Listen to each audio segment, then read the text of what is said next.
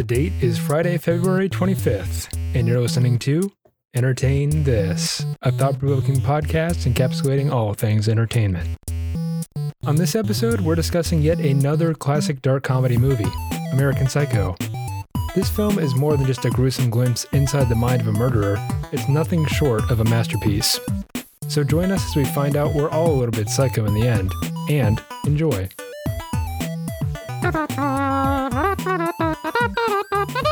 Live from Thursday night, it's Entertain This. Entertain This. Hey, that's pretty good. I tried. Hey guys, how you doing? Welcome back to Entertain This, the only show on the internet encapsulating all things entertainment. Of course, I am your host, Alex. I'm Michael. And I'm Nick. And because of the recent failings of the different radio stations around the country, I've decided to take on more of a disc jockey persona in our show. Is that Johnny Fever? WKRP? I'm Fever Dream Steel, and you're listening to Entertain This. We come at you fast, we come at you right with the facts that hit just right. I rhymed right with right, and that's how I did it. Let's talk about the news. What's in the news? What's in the news? What's in the news? Russia invading Ukraine? That seems like a sticky situation. Willem Dafoe in the Five Nights at Freddy's movie. What do you think? Let's get our first caller, Michael. I like William Dafoe. I've never played Five Nights at Freddy's.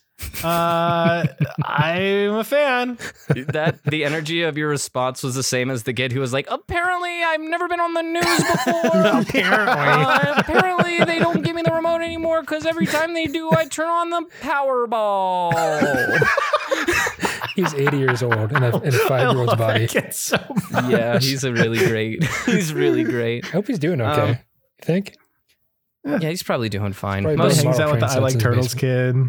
There's so many viral children nowadays. To be a viral child is almost nothing anymore. Like, it's a story you get to tell at parties, and that's about it. And people go, oh, cool. Yeah. Anyways. It sounds like how you. It sounds like how you ruin a family with a viral child. I think How it viral. depends on how viral. Yeah. Yes, exactly, Yeah. Nick. It depends on how viral the child gets. Because there's definitely a level of virality in which you become a bad person. Yeah. You remember Yodel Boy? Who? Yodel Boy. No. Oh no, he's just you mean working with Subway now. Yeah. The Walmart country Yeah, singer? yeah, No, yeah. he's still going, dude. He's actually a pretty cool guy from what I've heard. Oh, okay. Like he took all of the money he made from that song and like donated all of it To Walmart? And now he's like, no, oh my god, no. They need it. Is that? I'm telling you. No, they don't. They absolutely don't. I can tell you that the CEO of Walmart is currently living on the same island as like multiple drug cartel like leaders because that's how much money they make Give that it they to- can give live it next the door to workers, them. Maybe, yeah. Okay, well maybe the workers. They can't start a union anyway. Not in this house. Let's entertain this. We get way off topic. We had a train of thought, and now it's gone. So we're just gonna start the episode. Okay. Wow. Okay, yeah, Okay. I guess you can do that. Sure. Okay. Great. Let's do it. How do we start an episode? Do you guys remember? It's been a Yeah, while. you start talking. Oh, okay. So, if You know, I'm... for a guy who likes trains, you often get off track. Ooh, I get derailed. that's a major dick burn. Dick burn, Nick burn. Same thing, For really. those of you playing the at-home game, Michael is currently on heavy doses of medication due to a recent Yeah. surgery. So he said dick burn, and that is known as a Freudian slip. Keep your wieners away from hot objects. I thought you were going to say trains. I don't know why. Those I too. thought I you mean, were they'll going to say flatten it. trains, and it would have been good advice, too. I just thought that's what you were going to say. Obvious advice, I'm all here for it. You know that. Keep your dick away from trains. Anyways, All right. Can I start with a rhetorical question? Of course, you usually do. You like Huey Lewis and the News?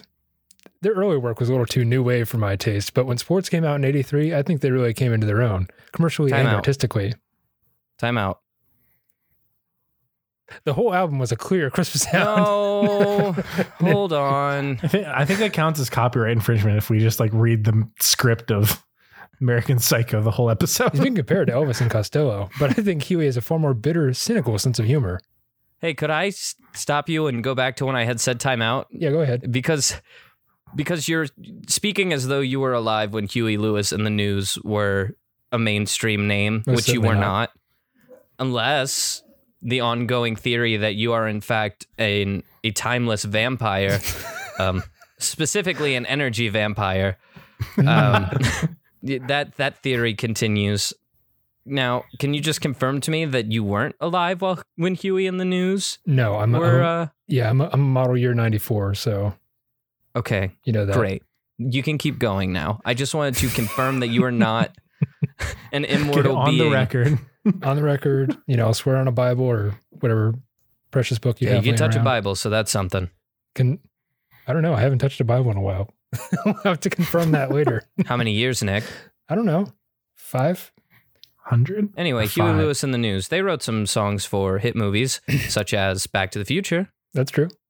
and others. He released Hip to Be Square in 1987, as you know. Zip me well.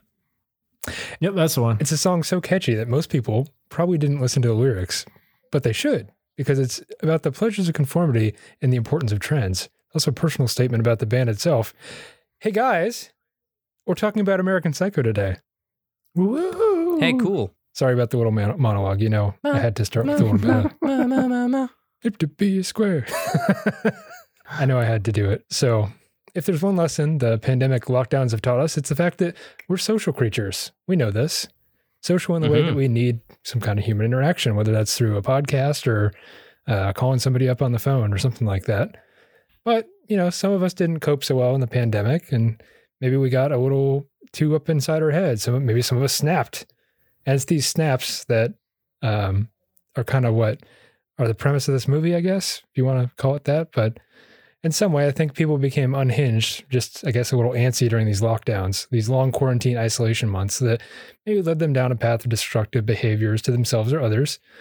And you can see this evidenced by the quick uptick of violent crime in the post-lockdown months here in the States. And part of that might be just because we forgot to deal with people, or maybe that's because we walked out of our houses and got annoyed at our neighbor. And then you're like, that's it. I got to go attack him with a shovel or what have you, or something like that. But that's just me speculating, of course.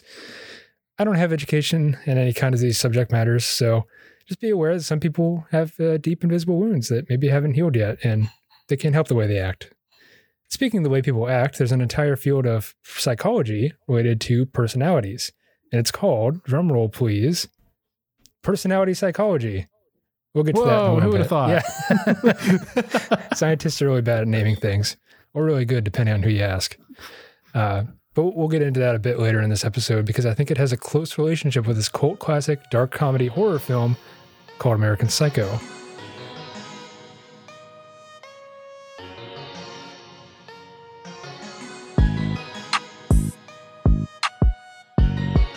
So I'm just going to open it up to discussion now. What's going on with this film? Do you guys remember anything? Hopefully you've watched it. I don't know. No. I haven't watched it. Neither of you have watched it. I find No, that hard to believe. I've seen a lot of clips from it, but never actually watched it. Yeah? Is it the one with the business card scene? Yep. Yeah. Oh, okay. Okay. That's All right. it's one of the Yeah, first like I've seen scenes. the business card scene. I've seen the scene of him at the bar. And I have seen this scene that you gave the script on, the talking script on. Yeah, that. I always get this and Bates Motel confused for some reason. I have not seen Bates Motel. I don't know why. I just always get those two movies confused. But yeah, American Psycho, I've definitely seen parts of it. So you guys have both seen parts of it. That's a good start. Mhm. But maybe throughout this podcast, I will convince you to entertain this, huh? I don't know. Think I can do What? that? Maybe. I'm sorry, I was yawning. What'd you say? Could you entertain this? What? Could you do me a kindness and entertain this? Did I That do feels it? like a good launching point. I Yeah. like it. Okay. So I remember the first time I watched it was back in 2017. The good old days. The pre-pandemic days. Yeah, I remember those days. Maybe we can go back to them someday. I don't know. Probably not. I watched it with Natalie, but I don't know what brought me to it. I guess it was all the memes that I saw about it, or because Mhm. usually that's the best way to get me to watch something is if you send a whole bunch of memes my way about the thing, then I'll get curious enough that I'll go and watch it. So maybe that was it, because I saw the Christian Bale with the X over his head and the blood on his face. No, it was right when he was putting on Huey Lewis in the News where he's pointing. He's like, I don't know. That'll be fun for our video. That movie is memed from left to right. Yeah. Mm-hmm. It is memed all over the place. And that's why I watch things, because of the memes. So to understand this movie better, to understand maybe what drew me to it in the first place, we have to kind of get inside the mind of a psychopath or a psycho, outside of being a serial killer, of course. And we have to first understand why anyone would want to become a psychopath, or, how does this happen to a person? A psychopath, as defined by Google, is a person suffering from chronic mental disorder with abnormal or violent social behavior. So we've already established right off the bat, it's mental illness we're dealing with here. So that's something you don't want to hear us yahoos talk about. Maybe skip ahead a little bit or skip this episode altogether. But I mentioned coping before, and it's an important word in this episode for the movie. And I think we mentioned it quite a lot in the Encanto episode as well. But it really delves into how we humans cope with any negative experience that we may have. That's what coping is all about, right? Whether that's falling off your bike as a kid or dealing with somebody that's wronged you in some way, or perhaps it's just learning to live with the unintended side effects of living in our capitalist society. And our capitalist world, by its very nature, is maybe a little bit dehumanizing. Maybe it's a better word for it is individualizing at a base level. You think about all the communist or the capitalist propaganda where it's all like, oh, it's you can do it. You can pull yourself up by your bootstraps. You can really make something of yourself here in this capitalist land that we have. So there's a lot of focus on just individuality in this particular country of ours. And it's all about me and the products I can buy with the money that I don't really have. Maybe a word for describing what ails the main character in this movie is consumerism. Mm-hmm. It's that coupled with a personality disorder that leads to kind of what you see in the film.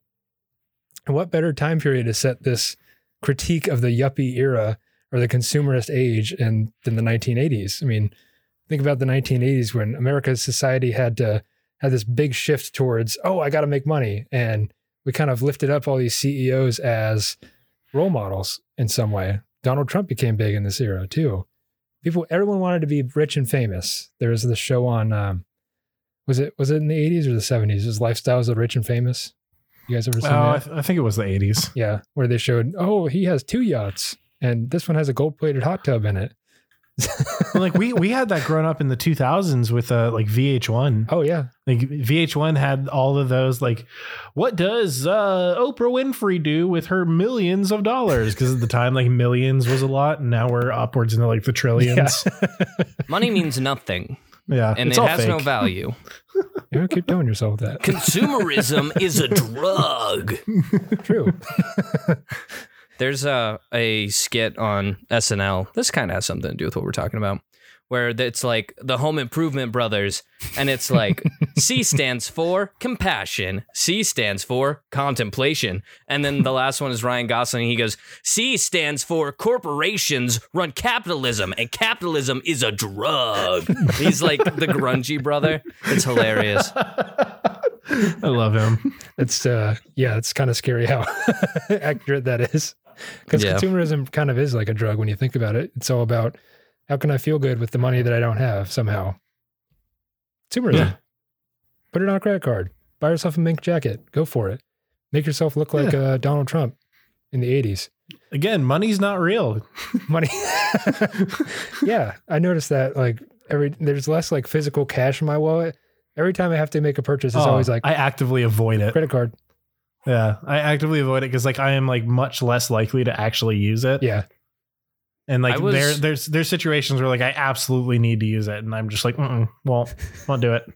I find comfort in the fact almost constantly knowing that when I'm like walking around the streets like by myself late at night, if I were to get mugged, which is a rare occurrence in at least the part of the city in which I live. Mm-hmm. If I were to get mugged, it would be more of a hassle for the mugger to mug me and go through the processes of trying to get anything out of me than it would be to just leave me the fuck alone. Yeah, because, well, it's like you're not disappointed that like you're there's nothing for them to realistically take. It's like, cool, now you've just caused me a big inconvenience. Yeah, that's really basically all it what is. you like. Now I'm going to cancel my card. You're not going to get anything from me. You ended up with a lot of garbage, and I ended up with like a lot of responsibility that I now have to take forth. I think for mine, it's like they would end up with like 2 gift cards to Chipotle and another gift card to Skyline, and that's it. They got more from you than they got from me because I have my wallet right here.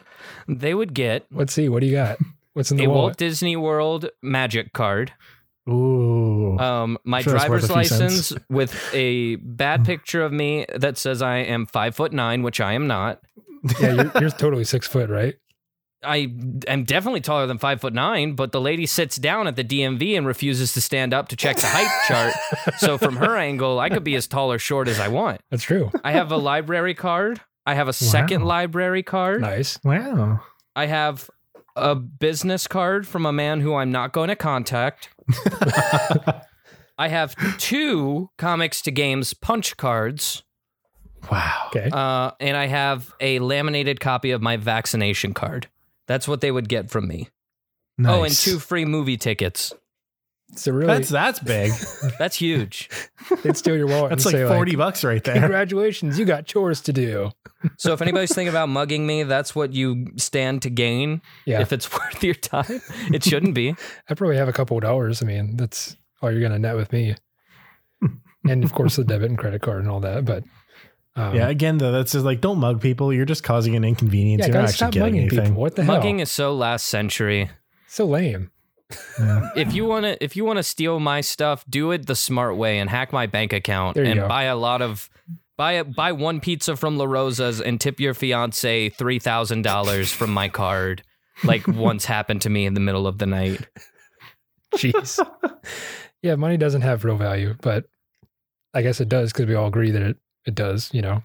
It's kind of a scary Yeah. thought that we all just agree that this piece of paper right here, it has value. Because I said What it does this did. have to do with American Psycho? Is this what drives him nuts? Because it drives me nuts every day. So here's a segue. You know how we place so much value on the facades of looking nice or something like that? The kind of aesthetic that we present to the world. We put a lot of value on that, don't we? Yeah. I don't know, Well, just- it I would depends say on so. it depends on why you do it. I bought a $20 Spider-Man suit. That's cool, Ooh. but that's not what I'm talking about. I'm sorry. I thought we were talking about spending money to present ourselves in a certain way. Yeah, it's a pretty to good the segue. world. We'll take that. And I say again, I spent $20 on a Spider-Man suit. And you refused to put it on, but I saw you wear the I mask, so that was pretty cool. Put on the mask. I'll take it. You guys missed it in But the anyone pre-show. can put on the Yeah, mask. little Patreons only. No, not yet. If you were our Patreon, we would let you in. Yeah. Just so you know. We had to see Alex in the Spider-Man suit. Mhm. Be quite a treat. But anyways, we spend a lot of money, especially in this culture, on our outward appearances, the way we look. You know, the people will say that your first impression is the strongest. What's the first thing that anybody knows about you before they've even spoken to you? It's how you look, how you present yourself. So, you know, there's good reasons, there's bad reasons for looking the way that you do. But a lot of it is kind of based on the, you know, how much money you appear to have, especially in the Wall Street community with bankers and all that, because that's what Patrick Bateman, the main character in this movie, is. That's his job. That's his occupation. He's a investment banker of some sort. He's in charge of mergers and acquisitions, or as he mishears it, murders and executions just once in the movie. He's like, what? Huh? This movie plays with your head a little bit. So it's kind of a trip in that way. But yeah, consumerism, it's a problem. It's still a problem today. I'll say it. It wasn't just in the 1980s, you know? So I have a question. Yeah.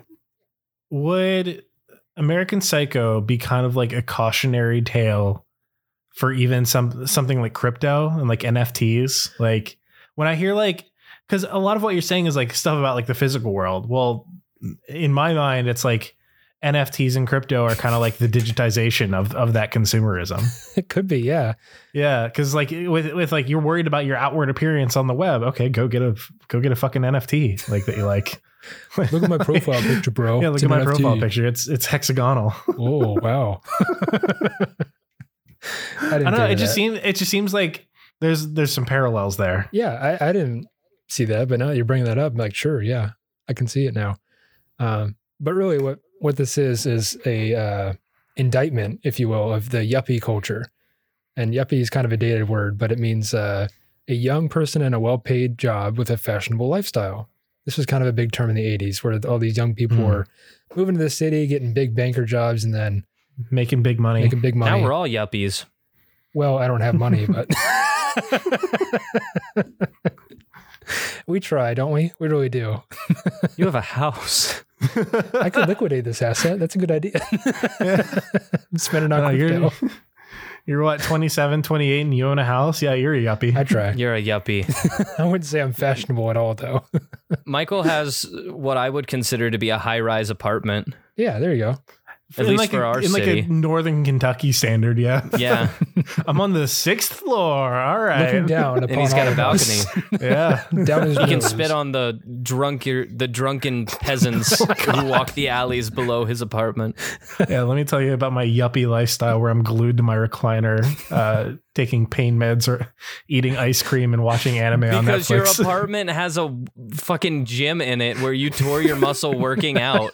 Shut up. It's not like you were out there like pitching coal and you tore your shoulder or something. No, I've got to simulate the prehistoric lifestyle. Sorry, I wasn't accurate in my description of what happened to Michael. He has an apartment, or he has a workout place in his apartment with all the workout equipment. He instead goes to a different place where he pays money monthly to work out because it has more equipment. Yeah. So True. Yeah. Good for him. No, I'm not a yuppie. I'm not a yuppie. I'm not a yuppie. Take it back. Michael's doing very I swear, well. if Patrick Bateman saw the way I lived, he'd be fucking disappointed. Let's be real. Yeah. I mean, we all live like a modified bohemian lifestyle where we're all just living paycheck to paycheck.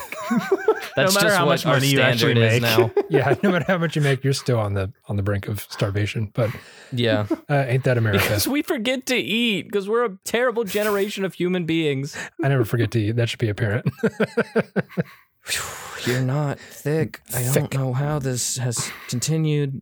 There's a bit that wasn't named during our bit list Thick neck. Yeah, thick in the neck. last episode. Come on. Thicker than a The bowl of oatmeal. self-appointed nickname Thick Neck. Yeah, Mhm. it's a good bit. Anyways. So we're yuppies. Yeah, if you want to think of Patrick Bateman like Michael. No, I'm kidding. Don't do that. No, I don't kill anyone. Wow. That I know of. I mean, that's what makes a good murderer, if you can cover up your crimes. Thou doth protest too much. Anyways, here in America, we're kind of constantly bombarded with advertisements. People constantly market to us like, hey, you should be living this lifestyle, or you should be taking these supplements, you should be going to this gym. It's all just, marketing, for lack of a better word. But I think our minds are kind of warped by the monetization of everything that has occurred since the 1980s. If you have a hobby that you like to do, well, you should start selling it. If you have extra time on your hands, well, why don't you do a number of side hustles out there? Why don't you DoorDash? Why don't you have a hustle that you do when you're not making money? You're spending it, of course. And maybe you're just not living if you're not spending money. That's the message that I get a lot from these from the ads. So why not just pay another monthly subscription that is for something you're not going to use? It's kind of what these ads are saying. But it's kind of within this social climate that we see it's ripe for the production of a psychopath and or sociopaths. There's a difference that you can Google. But what is it that makes one? Well, if you look closer at their upbringings and genetics and so on, that's one way to do it, sure. But we don't have, I mean, this movie's only 90 minutes long. You're going to go into Patrick Bateman's upbringing? No.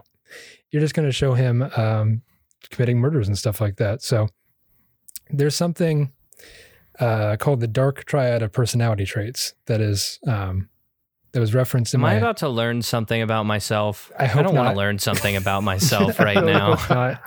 Okay. These are... I'll do my best not to be public about how this is about to affect me. I see these in myself. That's the scary part.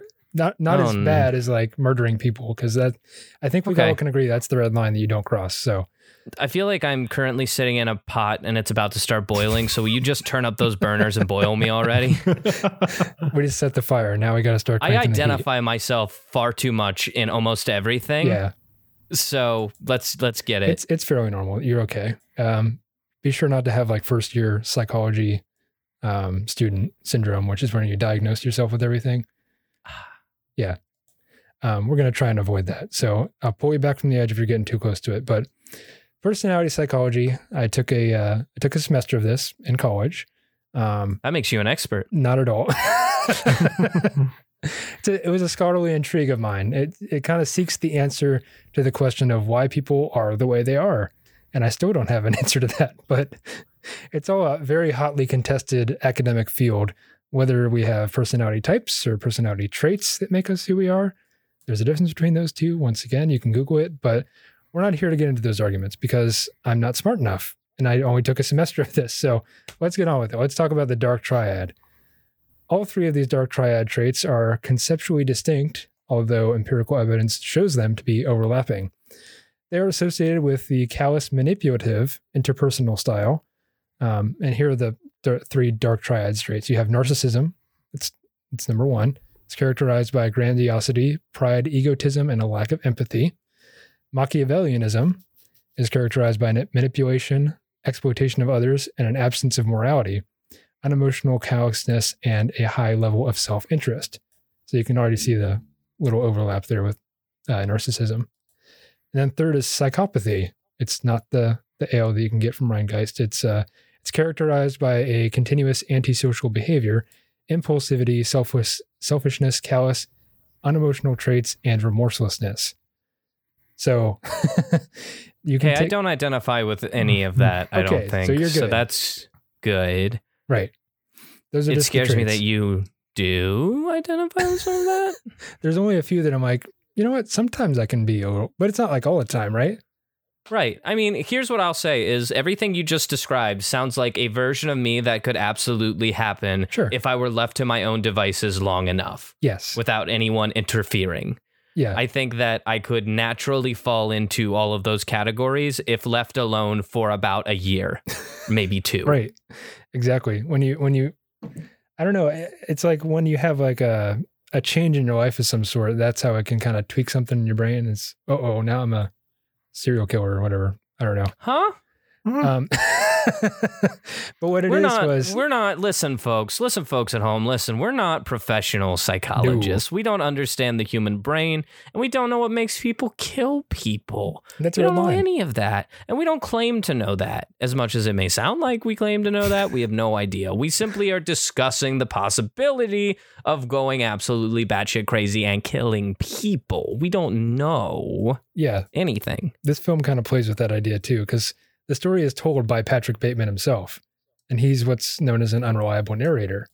So all throughout the film, you have a voice in the back of your head that's like, how much of this is true? Like, what is going on? And of course, the ending. We have all been in a job that we hate, and in our head played out what it'd be like to kill everybody there. Just lose it, man, or scream at your boss. I know Michael has had probably a novella that he read in his mind about ending everybody who walks in the door at Tivana.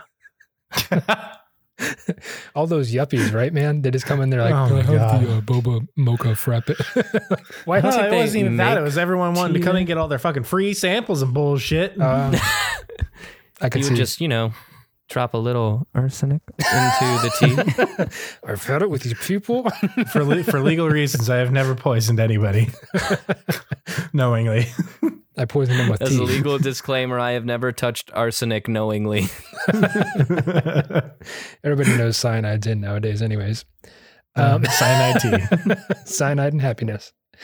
So there's a 5-factor... Nights at Freddy's. 5-factor model of personality that personality scientists, psychologists, one of those two, they like to reference, and it's known as the Ocean model. So it's easy to remember because it's an acronym. It's one is openness to experience, C, conscientiousness, E, extroversion, A, agreeableness, and N, neuroticism. So you take this quiz, and I actually did take it. It's pretty cool. How'd you score, pal? High in the dark triad. I took a different test. I don't remember what the Ocean test got me because it was several years ago, but I took something similar to that, which was kind of emulating the Myers-Briggs personality types. And just for the record, I'm an INTJ-A. which is the architect personality trait type. You can take it yourself too. I think it's like 16personalities.com. I've taken it before. Yeah, it's interesting, if nothing else. I was surprised to find out that it listed me as introverted, but it also does make sense. I am a social introvert, so yeah, I'm very much. I think an INTJ stands for introvert. So yeah, I present as extroverted, but I am like deeply introverted from myself. time to time, yeah. Not from time to time. Like it is my natural state is to be introverted. Yeah, I don't like being around people. Well, yeah, because it's not like about like whether or not It's you not about like liking to be around. it. It's about being comfortable. Oh, Yeah, well, it's about like how you get your energy. Like, does it That's energize you to be around a bunch of people and make you feel good, Nope. or does it like energize you and make you feel good to be alone and doing your own thing? yes. Yeah, So yeah, I love being around people, but it makes me tired. Yeah. it does. Kind of wears you down. Make me tired. Anyways, yeah, it's a whole thing. You can take the ocean model that I just referenced is kind of like a sliding scale. So you can be like way open to experience or like not so much. Then you get, a breakdown based on each of those 5 traits. So it's pretty interesting. Within that is kind of like the dark triad model sits, I guess, meshes with it. But it has relationships with the dark triad because these traits are overall negatively related to both agreeableness and conscientiousness. So if you have somebody that's low in agreeableness and low in conscientiousness, you have a greater propensity towards the dark triad traits. So hold on. Can we have some layman's terms Sure. for some of these? If you wouldn't mind, you seem to have a better understanding. So you're Conscientiousness yeah. So that is about like how much thought you put into your own actions, yes, right? Yes, exactly. And how much you just do and don't think about it. Yeah, and agreeableness is how agreeable you are, how well you get along with others, how others might see you as somebody that they can open up to, I guess. So let's come up with a fictional person and try to evaluate them. Let's call him Ross. Ross. We'll call him Ross Chaw. Ross Chaw. Okay. Ross Would Shaw. probably be pretty good. And let's just say we're all friends with Ross Chaw. Mm-hmm. And let's just say they're a DM for our D&D games. Okay. And maybe they used to be my roommate. Maybe. So let's go ahead and think about them and list how they kind of sit on this. Were they conscientious of their actions? No, they were not. Yeah. Were they, what are the other ones? Oh, you want the ocean again? Openness. Yeah, let's hear it. Openness to experience. No, Not at all. not at all. The things listed here are they inventive / curious versus consistent / cautious. Consistent / cautious Okay. is where I would put Ross Chaw. Okay. So then there's conscientiousness. We've already been over that. It's efficient, Mhm. organized versus extravagant and careless. I would say efficient and organized. Yeah, that's probably where I would be too. Extroversion. No, introverted. I'm talking about the fictional Ross course. Chaw right now. Right. Agreeableness. No, not at all. Yeah, friendly, compassionate, or Actively trying to fight people critical is where or I would say rational. Ross Chaw sits. neuroticism, which is sensitive / nervous versus resilient and confident. I would say sensitive and nervous at most times. Right. So that kind of can plot those on a graph. I don't have this Okay. paper, so it's kind of a problem. But anyways, Just from the sound of it, I would say Ross Chaw is a psychopath. okay. He's got to have all 3 of those traits, I think. Gosh, I can't remember that documentary I watched in class, but it was it was this guy, and they were interviewing all these like psychopathic people. They're like, yeah, I just want to do this and this and blah, blah, blah, blah, and one day I'm going to rule the world and all this. It's like, damn, dude. Damn, shawty. A little narcissist much? It was it was pretty cool. But dark triad, you got to stay away from those people if you can help it. Mm-hmm. Machiavellianism, Machiavellianism. I know Machiavelli. Yeah, he was in Assassin's Creed too. Italian guy who wrote many good short stories. Very good. Very good. Everybody has a connection. Let's keep moving forward. Well, not him, but Machiavellianism captures a suspicious versus trusting view of human nature, which is also captured by the trust subscale on the agreeableness trait. Extroversion captures similar aspects of assertiveness, dominance, and self-importance as narcissism. Narcissism also positively related to the achievement, striving, and competence aspects of conscientiousness. Psychopathy has the strongest correlations with low dutifulness and deliberation aspects of conscientiousness. So there's subtraits within the ocean traits, and it gets very confusing. You said psychopathy? Yeah, it's not the IPA. Sorry. Ah, damn it. Yeah. That's Rhine Guys, isn't it? Yeah. Yeah, I don't fuck with IPAs, but I've seen the bottle in the store. Which stands for Indian Pale Ale, for anyone out there who didn't know. Yes, Mhm. that's true. All IPAs come from India. Yeah. That's something that I learned recently. Or Indiana. Yeah, we can continue. Either or. I don't know which. But there's a popular myth that psychopaths and sociopaths can restrict their pain or have no response to pain whatsoever. This extends to the biological responses like wincing when a light is shown directly into the eye. And funnily enough, this is shown in the movie when a detective who's trying to figure out all these crimes, because Patrick Bateman's killed a lot of people and he's trying to figure out these people have gone missing and he can't, like, where do they go? So he's in the office that Patrick works in, and he has a CD case, and funnily enough, it's Huey Lewis and the News 4 album.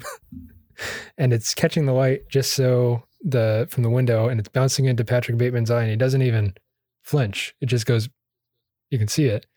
So that should be a big red flag for that detective, if that was actually true, of course. But so the author of the book, this is based off a book, by the way. It was released in 1991, and this film came out in 2000. So there was a 9-year gap between the book coming out and the film, and there's reasons for that. Primarily due to it's just very gruesome, and transgressive, I guess, is another word that I've seen used, which just means it's in your face wrong on all aspects of it. This is a quote from the author of the book, Bret Easton Ellis. He said, "Bateman was crazy the same way I was. He did not come sitting down and wanting to write a grand sweeping indictment of yuppie culture. It initiated because of my own isolation and alienation at a point in my life. I was living like Patrick Bateman. I was slipping into a kind of consumerist void that was supposed to give me confidence and make me feel good about myself, but just made me feel worse and worse and worse about myself. This is where the tension of American Psycho came from. It came from a much more personal place. I was so on the defense because of the reaction of that book that I wasn't able to talk about it on that level." So that's kind of a retrospective in his eyes about. Yeah. Yeah. I think that if I wrote a book about a crazy murderer who like killed people and basically was the product of just isolation, Mhm. and it was based off of how I was feeling at the time, and then everybody was like, "Oh, this book's disgusting. Patrick Bateman's a monster. Yeah. Ew." How'd you I'd be react like, to "Oh fuck." No, I can't talk Oh about fuck, it. man! They're gonna put me in a freaking in the grippy socks. They're gonna put me in grippy socks. I gotta get out of here, man. Yo, but those grippy socks though, I got some the other day. They're great, fantastic. aren't Yeah. Yeah, you don't slip and slide on the They're- floors anymore. They're great to take home. They're terrible to be stuck in. Couldn't agree more. And that gown, why doesn't it close in the back? Big questions. That's a comic bit. It just needs a It's little more for development. easy access. That's why. Yeah. What are you going to the doctor for? Of stuff, things, normal 30-year-old things. normal 80-year-old things. I bet this stuff gets really funny once you are older than 26. It's more relatable. Yeah. We're just trying to be relatable. That's all we're trying to do. So in 2000, writer Genevieve Turner and writer/director Mary Herron adapted this American Psycho book into a dark comic film released by Lionsgate Films. And this screenplay that they wrote Genevieve Turner and Mary Harron, was selected over 3 others. So it was also, one was written by the author of the book himself, who wrote a screenplay, took a stab at it, didn't get selected. So it's kind of a big oof.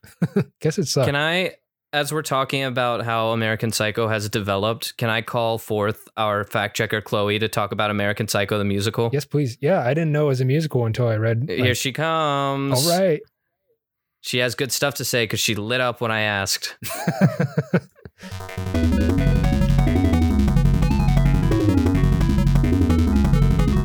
Hey. Hey guys. Can I ask, how do you create a musical from such a dark movie? You hear start about by it. being Duncan Sheik. That's a great start. I don't know who that Who? is. Okay. He wrote Spring Awakening, which is my favorite musical. That tracks. and- Okay. We've all seen Spring Awakening because Chloe was Yes. recently in a production of it. Yeah. Yup. And that actually super tracks for Spring Awakening. Totally. Yeah. So that guy, read this weird German play about, teenagers killing themselves and was like, I could do that. And then he sees this movie, American Psycho, with a guy killing people with an axe. And he's like, I could do that too. Yeah. Jeez. And of course, it's based on the novel as well by Bret Easton Ellis.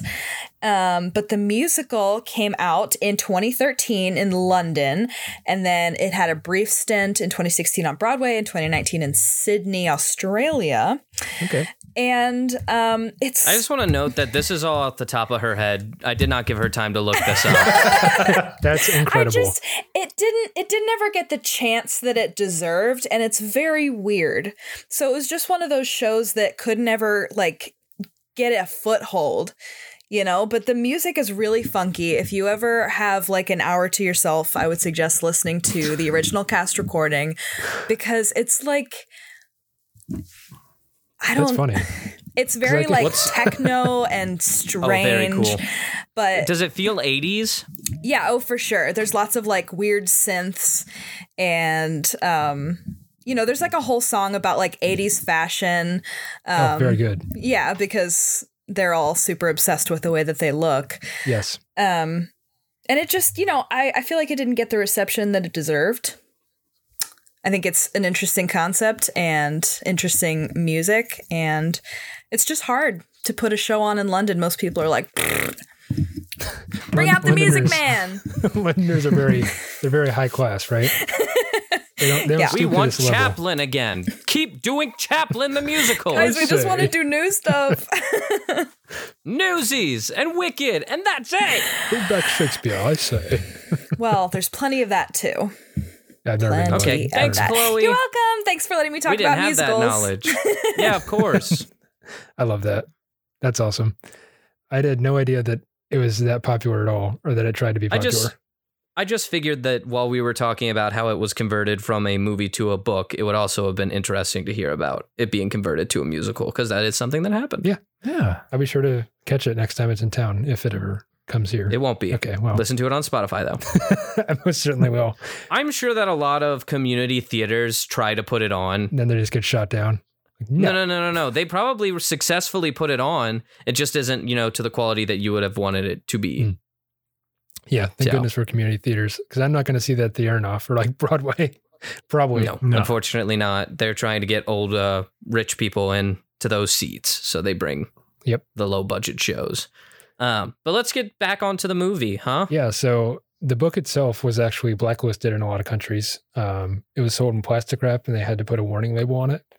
Nice. So it's pretty intense right off the bat.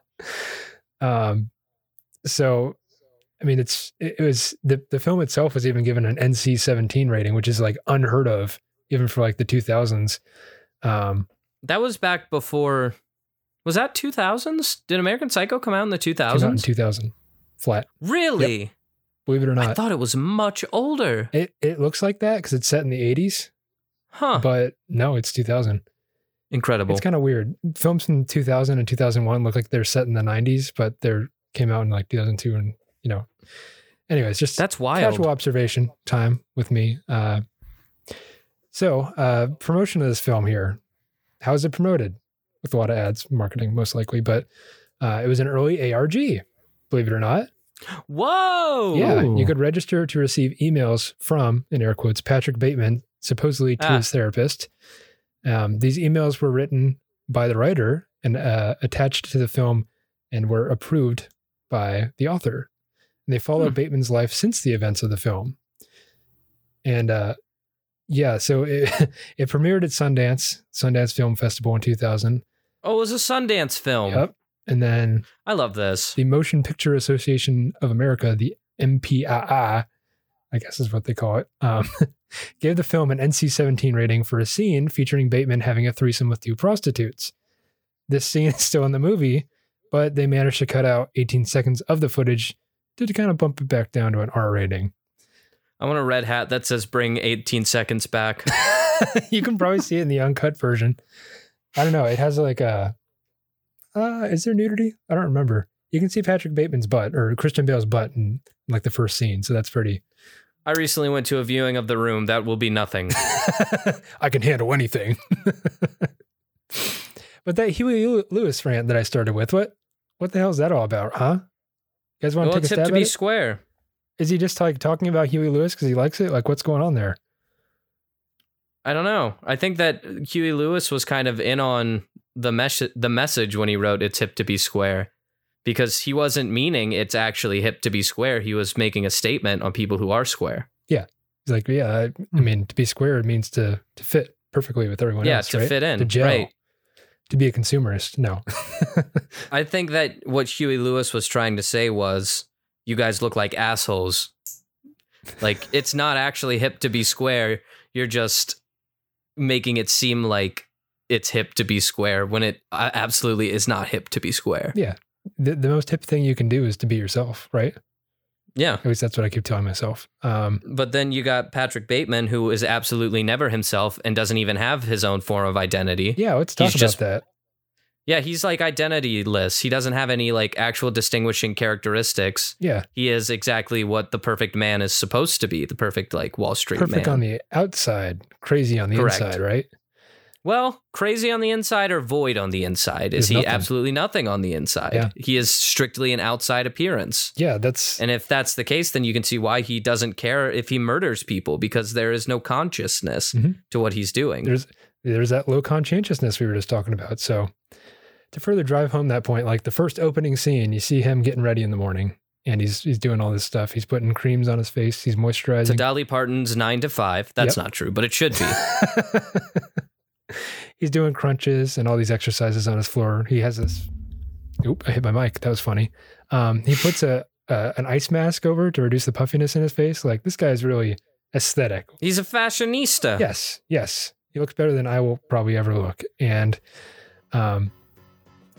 seriously, I do want a supercut of this to Dolly Parton's 9 to 5. you can get it, I'm sure.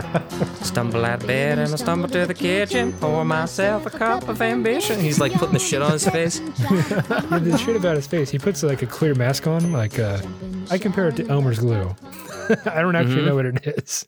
Well, I understand. You said that, now I know. Yeah, it's a clear kind of thick thing. And he peels it off his face. And that's more than just peeling it off his face, because that's a mask, right? And masks can mean a lot of things, especially here in 2022. But it's kind of an abstraction. And he as he's peeling off the mask. You didn't make the connection. You just pointed out and then left us hanging on it. Okay, sorry. Here's what he says. He says, as he's peeling off this mask, there's a voiceover because Patrick is obviously telling the story. He says, there is an idea of Patrick Bateman, some kind of abstraction, but there is no real me, only an entity, something illusory. And though I can hide my cold gaze and you can shake my hand and feel flesh gripping yours, and maybe you can even sense that our lifestyles are probably comparable, I am simply not there. Yeah, he's completely void of any sort of personality or identifying like mental things going on. Like how you and I can identify ourselves, like look in the mirror and be like, oh, this is who I am. These are my wants and dreams. These are my regrets. These are the lessons I've learned throughout my life and what's formed me to be me. Yep. He doesn't have any of that. Right. He is free and void of all of those things and instead is strictly him in the moment acting without any repercussions because he doesn't believe in them. Yeah. And when he's out in public, he's acting as he should. He's acting how his cohorts act. Because he is a sociopath. Hey, there we go. But the Huey Lewis rant, if I can backtrack a little bit, it's... By all means. He could have merely memorized that from like a magazine article or something like that. He's just spouting off nonsense. And that's further evidenced by the second interview that he has with the detective, where he's like, what are your thoughts on Huey Lewis in the news? And he just says, oh, I just think he sounds a little too black for me. It's like, what? Is that even an opinion to have? Here he was in the 80s? Yeah, well, here he was spouting off about like, well, it really has this clean, crisp sound. And as he's getting ready to kill this guy. But meanwhile, when you get to the core of it, he doesn't like really have anything of substance. He doesn't have actual thoughts. He just has what society's told him to spout off. He's spouting off garbage that he just read from a magazine. So yeah, it's a masterpiece. Okay. I'll say that much about the film. It goes deep on a metaphorical level that you probably wouldn't have seen coming. And I guess that the Huey Lewis scene is kind of a dark comedic point in the film because he's, first off, he's in the process of murdering Paul Allen, which I guess is a cohort of his in the banking, the investment banking community. Is he the one who had the nicer business card? That son of a bitch. bitch. So he's his nemesis. Yes. He had herringbone, and instead of whatever he had. The business card scene is something to behold. I will say that. Because it goes back to what we were talking about. It's how you present yourself. It's literally just a bunch of asshats with business cards comparing who has the nicer business card. Well, but it's like in the face of like consumerism, it's showing like how close a quote unquote asshole normal person though is to a sociopath. It's like there's a super fine line there. He blends in like a chameleon. It's fine, Yeah. Until he lops somebody's heads off, of course. But I mean, there's a term that can be a positive and a negative thing called social chameleon. Yeah. Where I've done it. In any situation, you can blend in. I mean, we've all done it at some point. Yeah, I'll admit it. Yeah. Just to like taking on traits of people who we were spending time with to better fit into those different societies. But it makes you think, is it the Wall Street businessman who is so close to being a psycho? Or are we saying that psychos could literally be any one of us, Yeah. Could this movie have taken place in a fish market in Manhattan rather than in a Wall Street business? I think the answer is yes. I know. I feel like the thing that really works well for like what this movie is going for is that like because of consumerism, it's so easy to blend in as a sociopath because we're like constantly being told what we should do, what we have to do, what we need to do to be the right things. It's just like, all right, cool. Yeah. I know what to do now. Now I can go be the chameleon, even though like deep down I'm fucked. I mean, think about it in like terms of like Native American skinwalkers, where like they would literally blend in to these tribes of Native Americans and then they would slaughter them in their sleep. But they were these fanciful creatures who basically were part animal, part human, who would wear the flesh of a person that they killed so they could gain the trust of the people around them. Imagine that kind of a thing, but in a society where instead of them having to put forth work to establish those connections, we are so drawn by advertisement that you can literally turn on a TV for 30 minutes and know everything you need to know about our society and blend in perfectly. Pretty much. Yeah. We have openly set up extraterrestrials to come in and do a secret invasion level threat to us because it would be so easy. Access to TikTok. I mean, another thing that was kind of coming out in the 90s was Coneheads, like the Saturday Night Live skit. Dan Aykroyd, and they had movies and everything, but the Coneheads literally were aliens who were blending into our society, and we just kind of ignored their weird quirks because people are human, everybody's weird, but we can still be their friends. And they knew enough about our society watching TV and stuff to, blend in and speak the speak as it were. So if you were to take that and give it to a psycho, they would easily be able to, without having to form their own thoughts or opinions, talk about Huey Lewis in the news, because back in the 80s, that was one of the most popular bands around. Yeah. He was going hard. Yeah. It's like paint. it's that struggle to define your own like individualism amongst the tidal wave of opinions and thoughts and of everything that we're told what we should or shouldn't be. It's a real struggle, how to define yourself in a world that already has a definition for you. But apologies for getting deep there. It's I kind of take comfort in the idea that I am my own person and I have flaws and quirks that I don't like about myself, but I can actively pick those out and be like, I don't like that about myself, but I can't change it. right. Yeah. Like that makes me now feel human in comparison to Patrick Bates. No, wait, Bateman? Bateman, Patrick yeah. Bateman? Patrick Batman. Patrick am I right? Bates, different guy. Am I right, ladies? But yeah, Patrick Bateman, who would, by all definition, be one of the most agreeable people you could have interacted with at the time. Because everything that you would say to him, he would be like, I agree. That is correct. Yes. I also think that. Right. And for that reason, you would get along with him great until he was killing you with an axe. Right. Mhm. Yeah, that's For whatever set him off, your business card of all things. of all things. I've compared business cards. It was a bit of a bit. I'll admit it. I don't have business cards, and I don't think I'm going to get It was for a school because of project. this. I mean, Yeah, when I first got business cards, like I legitimately was like, "Whoa, look at this, guys! I got the like triple ply hard." how fix the like, paper, huh? And they were like, "What the fuck's wrong with you, Patrick Bateman? What the was like- fuck? they were just like, Are why'd you you- gonna why'd you- fucking kill us with a fucking axe, bro?" they were like, "Why'd you spend $80 on fucking business cards, dude?" Because fuck you, that's Expense why. report. What do you mean? Stop bullying me! What kind of finish did you get on it? Was it embossed or? Oh my god. Yeah, I don't remember. I got it was like 5 years ago. Because that's probably what cost you is the embossing. Because that'll, yeah. I don't know. I went through Moo. I think it's fucked up that we charge more to make them in Braille. It should be the same cost, in my opinion. Unironically true though. Yeah, no, I'm not being ironic. I was stating a fact. Yes, the print world, it's still around for us designers. So every so often you got to print off business cards and compare them. I'm not psycho. I'm just a designer. I promise. Towards the end of the movie, though, Nick, you can be both. really? That's news to me. Wow. Huey Lewis and let's go. Let's keep Towards the going. end What of the about movie. the end of the movie? We're left with the possibility that his crimes will never be discovered because he's pretty good at covering up his tracks. Dope. Or alternatively, they were all imaginary. What? Bateman's voiceover narration reveals the realization that he will escape the punishment he secretly desires and that there has been no catharsis for him. He says, quote, "This confession has meant nothing." Because he's recording all this.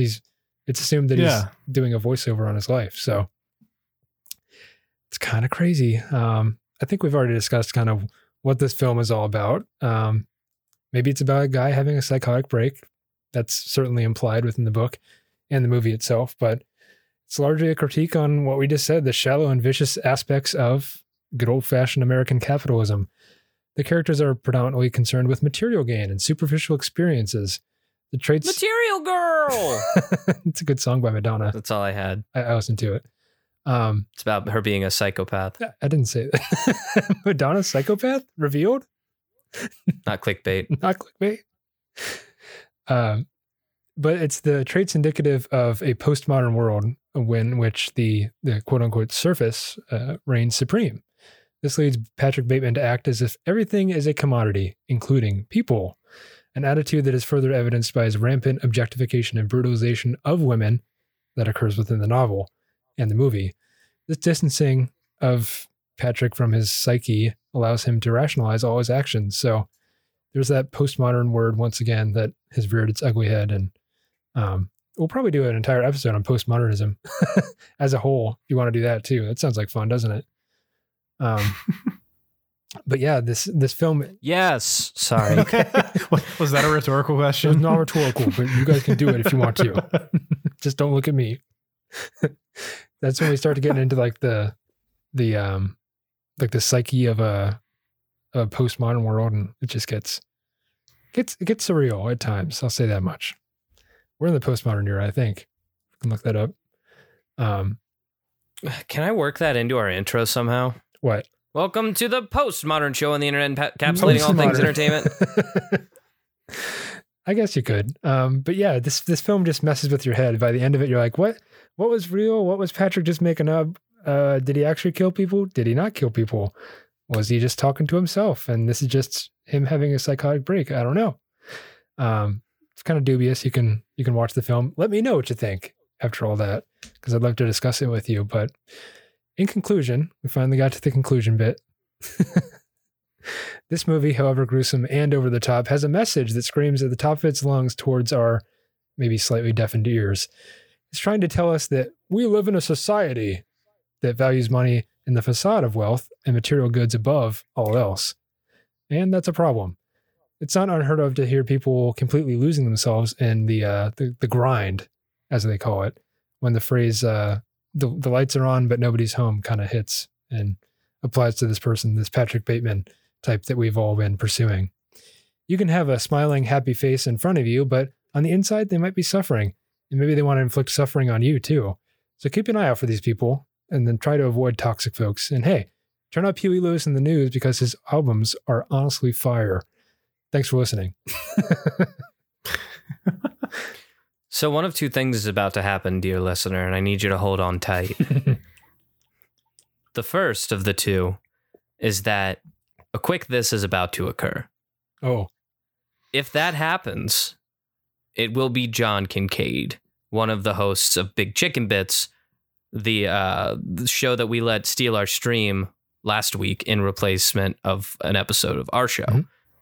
If it is not John Kincaid doing a quick this, then it's just going to be the outro and then the next episode will play. But whatever happens, just know, entertain us so we can entertain you, and you can entertain this. And we will see you next Friday. Goodbye. Bye.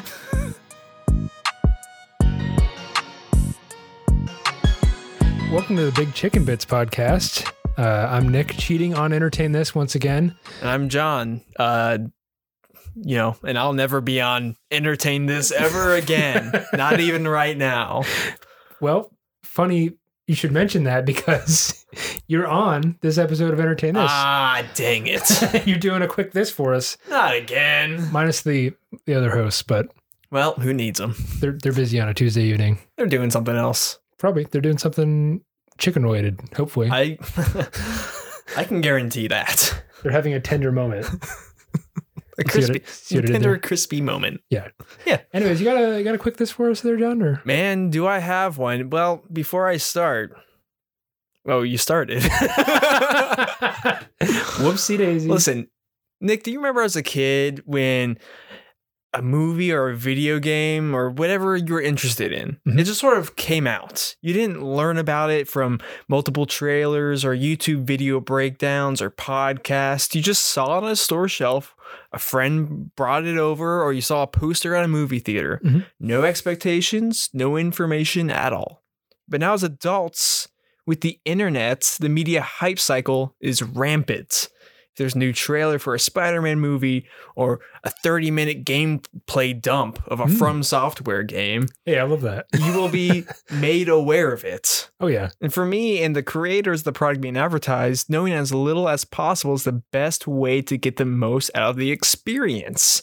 But now movies are being advertised with scenes from the last 20 minutes of the runtime, and games get multiple trailers and hours of gameplay being released before the dang thing's even out. That's controversial. You're telling me to shove my head in the sand and not sit here or see anything about the game being What released? I'm saying is that for the things I love the most, I'm going media blackout, baby. Oh. No trailers, no news, nothing. Okay? I know I'm going to spend my money on these things because I know I love them. So why spoil every detail that I'd be able to discover when in just a couple weeks or months or, maybe even a year plus, I can experience it all for myself. That's the argument here. And when I really did this was with Breath of the Wild that came out 5 years ago now. I saw short teasers before the game even had a title. And then I watched the one trailer that revealed it eventually. Still waiting on you gotta one. watch the reveal. Yeah. Exactly. And so after that, I said, you know what? No more. I'm not going to watch anything else. I don't want to know anything about it. I'm already sold. Yeah. And so in subsequent trailers or podcasts or any news article, I had to immediately just shut it out. I remember walking out of the room once because I was watching a Nintendo Direct. And they're like, no. oh, here's a new trailer. I'm like, nope, walked out of the room. Wow. Not gonna watch it. That's some fortitude. Yeah. Yeah. Even my cousin was so excited about it. He wanted to talk to me about it. And I said, It's talk to the hand, no buddy. more. Yeah. But you know what? I went in complete isolation. But when it came out, it was totally worth it. Oh, yeah. Everything that had been used as a selling point now became a discovery for me. I could pick up sticks, pick up a rusty sword and break it over some guy's head. I could surf on my shield. I didn't even know there was a jump button until the game came out and I was playing it. That's how little I knew. I knew so little about this. This is a point of contention with the Zelda game because I'm playing it for the first time. So as you're mentioning this, Yeah. I'm like, oh, yeah, you can pick up sticks. I knew this all along, but there's no like tutorial. Like there's no, okay, hit A to jump or whatever it is, X. You learn it. It's all about learning as you go. That's the point of Media Sure. Blackout. I don't want someone to sell me on this thing. I'm already sold on it. All those little details, they may seem small in hindsight, but it's big for me because I'm just learning about it. You know, this is brand new for me. The hard thing is that now with the new Zelda game looming over the horizon, Breath of the Wild 2. whatever it's going to be called, I'm going back into Media Blackout. I've seen the little teasers, but at this point, I'm like, do I even want to watch the next trailer? There are certain mechanics and things that I really want to learn about, but I don't even know the title. And I'm saying to myself, do I even want to watch it? Because I want to rediscover that game when it comes out. I want to be just brand new, baby-eyed, fresh on it. So I might, at this point, I start to wonder, what isn't a spoiler? Maybe I'm a little sensitive. Are, locations that I'll experience in the game shown in the trailer a spoiler? I mean, minor. Are characters that I see? Are the rumors going on about this game going to set me up for some false expectations? I'm so sensitive about these things, but I am steadfast. I will block out Zelda from my Twitter timeline. I'm going to delete my interest in it in my Google News feed. It may seem like a bit of a headache, but I'm saying It's a little silly. when I pick up that game, whenever it comes out, I'm going to experience it like the creators intended. I'm going to play it like a kid again. No expectations. That's awesome. I admire that. Yeah. But as we were just discussing before we started recording, is that I'm a fiend when it comes to BioShock 4. Sure. Because that entertain this is impinged upon. Right. What am I Inaugural gonna do? episode. Yeah. What am I going to do after the Infinite episode comes out in March? What's what's there to celebrate? There's nothing. It's the end of Entertain This as we know it. But I don't know. Yeah. The things you were saying, they're making a lot of sense. Because as a kid, I got my mom to buy games for me. Yeah. Pretty much. Or people would buy them for me for birthday presents or something like that. I didn't know anything about them. They just thought, hey, a young boy might like to play this. So that's how you see over there my wall of PS2 games. That's how all those games came into my hands. Right. But those games represent are just a complete lack of knowledge about it beforehand, which is so powerful. And I enjoyed the hell out of those games. Know nothing about them. Right. Crash Bandicoot, Jack. Yeah. Jack and Daxter. You learn about it as you play. And so when I see something if I look back and watch those Zelda trailers that I purposely blocked out, and some of those things in there where I'm like, oh man, I'm glad I didn't know that. Yeah, I mean, you're getting into the thing of like, what is a spoiler? And I think that really just depends on what your own personal... Oh, I'm very sensitive about this thing, especially with a property that I love as much as that game series. I want to know as little as possible because I'm going to be sold on it. I'm already interested. I'm going to buy whatever game comes out. Yeah. So and experiencing Breath of the Wild for the first time, I was just blown away. I knew nothing about it, and it was very refreshing. Mm-hmm. I watch trailers for games I'm maybe kind of iffy on or whatever. I want to learn more about it, but there's something about just being fresh. I almost don't want to know the title of it. And that's impossible. Things are going to slip through the cracks, but I recommend anybody, if you are really interested in something, movies coming out, try to avoid how many trailers you watch of it. Maybe don't go into every in-depth video that you see on YouTube, breaking it down frame by frame. Just go in and experience it like the creators intended for you to watch it, knowing as little as possible about that particular movie or that game, and just learn for yourself. Mm-hmm. Yeah. Well said. Thank you. That being said, that is the end of our quick list, I think. Is there anything that we need to plug while we're here? No. What's the name of our podcast again? Oh, wow. What is the name of that? Oh, man. Hey, you can find us at anchor.fm/BCB-podcast. Because that's what I call the listeners, BC Beers. BC Beers. Yeah. I don't know. It's kind of weak. Little nuggets. I might change that. We talk about chicken and we talk about bits and we just have a grand old time over here. Maybe some of us will get in some trouble every now and then. Who knows? Get in trouble with chicken. That's kind of what the and more. That's what our podcast is all about. So give us a follow, give us a like. We're just two humble boys trying to get a living out here. So we'd appreciate it. Could I please have a listen, sir? Please, just a little more listen. And now you're going to hear my voice again, closing out the Entertain This episode. So, bye. Bye. This episode of Entertain This was written by me, Nick Mustakangas, with additional commentary from Michael Savoya and Alex Steele. Our showrunner and resident fact checker is Chloe Price. Our theme music is Rushable by Aaron Spencer, with interstitial music by DJW. Tune in every Friday for new episodes, and thanks for listening.